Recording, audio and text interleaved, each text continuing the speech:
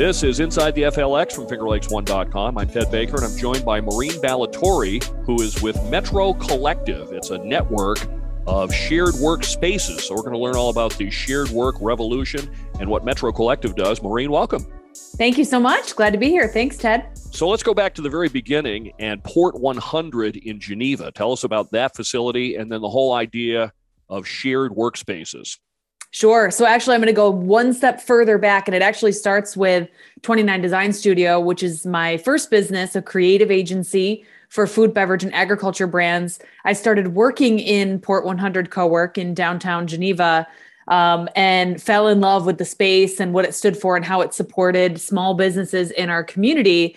And the culture that I found there was so rich and really helped me grow 29 Design Studio. So I supported, worked to keep that open and thriving. And we took that concept of rich culture and community and used that little nugget of an idea to create Metro Collective and create some of that culture and community in other shared spaces. Now, within Metro Collective, there are now two Port 100s, the one in Geneva. There's also one in Rochester. And the Geneva one was kind of in trouble at one point, right? The city and some of the people that were funding it decided they weren't able to do that anymore. Well, so just for some clarity on Metro Collective works with all kinds of shared space communities. Port 100 is powered by Metro Collective, as are a number of other shared space communities around Rochester and the Finger Lakes that are not just Port 100. So Metro Collective sort of layers on top of a number of kinds of shared spaces. But to answer your question about Port 100, yes. So it was created by the city of Geneva 5 or 6 years ago at this point. And the city started the concept and agreed to underwrite it for the first 3 years, after which I took over the space and I went to Ontario County for some additional continue on funding and support for helping to keep that open. And this is the final year of support from them. So we're hoping to continue that with some new exciting programs to help support the entrepreneurial community. So let's talk about the idea of shared workspaces, how it started and where it's evolved. Originally, the idea was kind of small startups, solo entrepreneurs. Instead of going out and buying a big copier, you use a shared space and share one with some other people and also get some other ideas when you're in that workspace with a bunch of different people. But then it's really expanded beyond that over the years. Yes. So shared space communities people use for all different sorts of things. So it's the method that you mentioned, which is really often executed by shared co-working spaces in that concept of shared workspaces. But there's all sorts of other concepts too. So one of the buildings in downtown Rochester that's powered by Metro Collective is Made on State, and it's a full city block that's an artist community. And so similar concept, but that's a cluster of people that are all sharing space together and learning from each other and collaborating together, as you explain, but they're in a particular niche. Another one that's a great example is the Rochester Commissary Kitchen is an incubator space for food businesses. And they go in and rent by the hour a kitchen space to produce their food item. And so that space is powered by Metro Collective so that those individuals can also have access to other people in the Metro Collective network.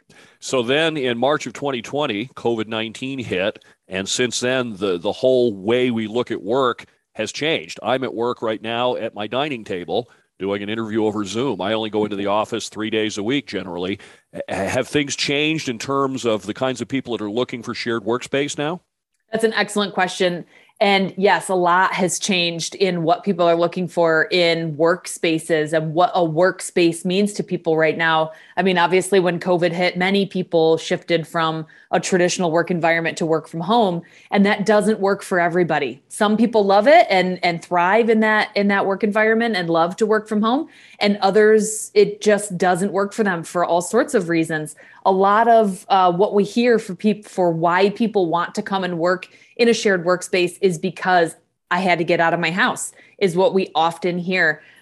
So the other thing that's happened in the last 2 years as well is large office spaces are closing because people are going to work from home.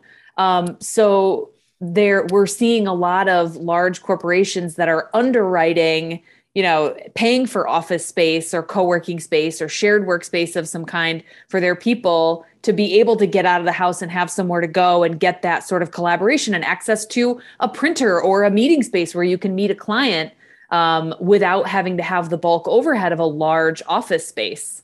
I was going to ask you, I'm sorry, I was going to ask you precisely that question. So, for example, what I was thinking of, an insurance company, if your agents are mostly on the road or working from home, why maintain an office? Right. And one of the reasons that some companies like to maintain their traditional large building where everybody comes in and works their traditional workday is because they're concerned about losing culture. Right. That's a very important part of successful workplaces and companies and people collaborating and working together. But that's exactly what we hope to solve with Metro Collective and creating a culture and a community space where virtually on our platform, which is called Circle, people can go and have their own private network and channel to be able to talk with their colleagues and then also be connected to other people in shared workspaces, which gives a like-minded sort of collaborative nature to the work that people are doing. And there's a connectivity that's happening there. And there's a whole web-based community now around Metro Collective, because one of the problems, you mentioned it, with working in a shared facility is, or at home, it's that sense of isolation. You miss your colleagues, you miss being able to bounce ideas off people. So you've set up this whole network now of not only shared physical workspaces, but an online community where people can hash out their issues or share ideas. Right. So we have the virtual platform community, which is the Circle platform that I mentioned. And then the spaces are not Metro Collective's spaces. We just sort of support them. So we can work with, our customer is someone who owns or operates a shared workspace. So those spaces are not ours, but we help, connect them and link them together in a way that supports the individuals that are in those spaces. And then lastly, we also put on events to, again, further facilitate helping to support the connectivity that's happening, people meeting each other. And we also consult, my partner, Craig Webster, and we consult with individuals that are looking to create something like this in their community. And that might mean a building owner. It might mean a municipality. It might mean, an individual that wants to create a community for their specific niche of, maybe it's musicians, or we've got a motorcycle co-work in our network. So there's some really unique ideas, and we want to help them come to life. What are some of the issues people run into in shared work that you're helping solve with these communities? It really comes back to the isolation, like you mentioned, getting people out of their homes and back out into workspaces in a way that they're comfortable with. And we try to, help fit people into the spaces that are going to be best suited for them. So tell us about at metrocollective.com. You've got different levels of things that you can join. There's free public channels for individuals. Coming soon, you'll have premium access for individuals, and then shared space access powered by Metro Partners. So talk about some of these, sort of the build out of what you're going with. Right. Yeah. So we really wanted that virtual platform to be available to anyone, whether they're working in a collaborative workspace or not. We're really wanted to make sure that it was available to anybody who needed it. So anybody can join the platform for free and get access to those public channels where you might find funding opportunities, you might find job opportunities, you might see someone who's getting their business off the ground for the first time, an event that's going on. All sorts of things are happening over there. And then in that middle level where we'll have premium access, our dream and goal with that is to make it possible for some of the small businesses to offer special perks to the community, right? Which is sort of a win-win scenario for the small businesses that we're supporting, as well as the individuals that are on the platform. And then that third option that you mentioned, where we partner with shared space operators. That's what I mentioned, where, we can collaborate with folks who own or operate a shared space to help them enrich their community culture, find more people to join their community, have a virtual place within the network that's just for their audience, where people within their space can also talk and communicate with each other. Do you think going forward, are we going to see more people looking for non-traditional work and not wanting to punch in at a time clock in an office? Personally, I think so. Yeah. I'm still very active in owning, operating, running, growing 29 Design Studio, where it all started with that creative agency. And I think that we've been able to find great employees and have great success with our clients because we have a hybrid work environment. I have workspaces where they can go to and work in an office amidst their colleagues if they want to. And some do that, and some choose to work from home.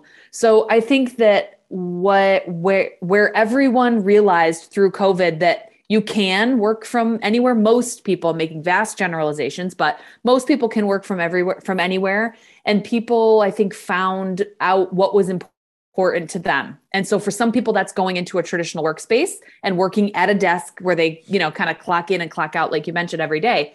And others are looking for more flexibility in that, where they want a hybrid solution, or they want to just work from home. And so our goal is to help remote workers find what they need to sort of fit in with that. And most importantly, for us too, is helping small businesses get the resources and support that they need to be able to be successful and grow their company as well. And the various facilities that you oversee offer a lot of different types of physical space, from just as simple as a desk and a chair to work at to somebody that needs more of a suite or a larger space. That's right. Yeah. So spaces that are powered by Metro Collective have artist lofts, have, like I said, there's a motorcycle co-work that we're collaborating with. There's private offices, there's co-working spaces we can fit people into. We can help you find a women's only co-working space, so a lot of what we hope to be able to fit people into too is the sort of space that is aligned with their goals and what they're looking for. And maybe they just need a conference room once a month. We can help point them to solutions that are right for them. And again, it's metrocollective.com. You can find all these different spaces throughout the greater Finger Lakes and greater Rochester area, and the events coming up, and all kinds of reasons why you might want to consider this. I want to shift gears a little bit and ask you a 29 design question here. Being in the branding and marketing business, how has COVID changed that? It seems like the way that we're marketing products is changing a bit. I go back to the Super Bowl, and the Super Bowl commercials this year were not quite as in your face and just a little bit different tone than what we've seen. I think one of the big changes that's happened with COVID, disrupting our lives in the way that it did, is there's an authenticity that people have come to appreciate, especially in the ways that they interact with each other, but also with brands.